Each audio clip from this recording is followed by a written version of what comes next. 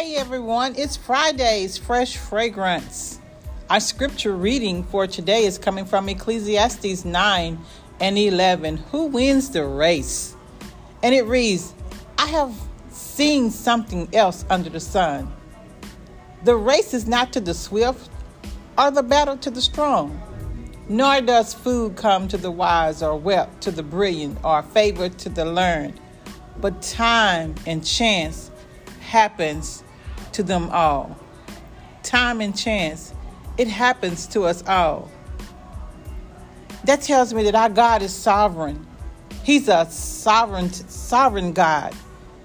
And his sovereignty is an important attribute of who God is. His sovereignty.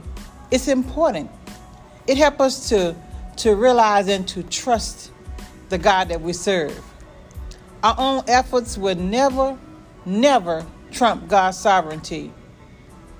So we have to rest in the knowledge that God has control over everything. He has control over our time. It's not always the strong, the mighty, the able, and the gifted who wins or who overcomes.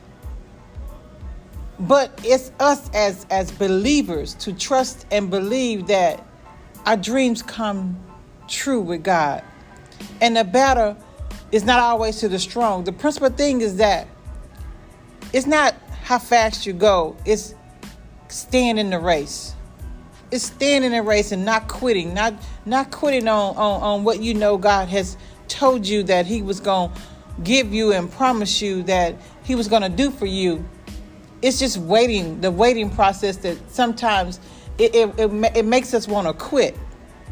But I want to encourage you to continue to trust God, to trust in God's timing and to trust in what he says and trust in his word.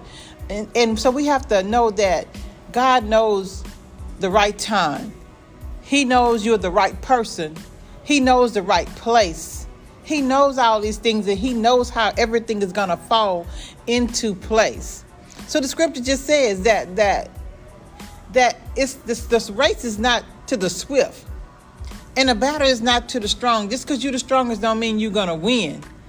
And so it said, nor does food come to the wise or wealth or to the brilliant, to the favor, but it comes to those who trust in the Lord and who believe in him and who's going to honor his word and who's going to honor his word through their lifestyle, through their words, through their actions, through their giving. And so I just want to encourage you today to know that God is in control, that God is sovereign, and he has everything under control. Yeah, anything can fall apart, but with God, it all comes back together. We have to trust and believe that God is who he is and can do what he says he can do. He's a man that should not lie.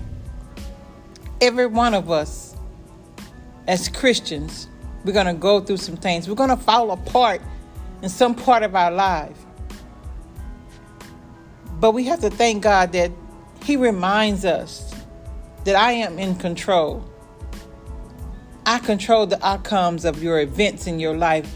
I control the outcomes of everything that happens. We don't, he do. So I encourage you today to know that the sovereignty of God has you. It has your back.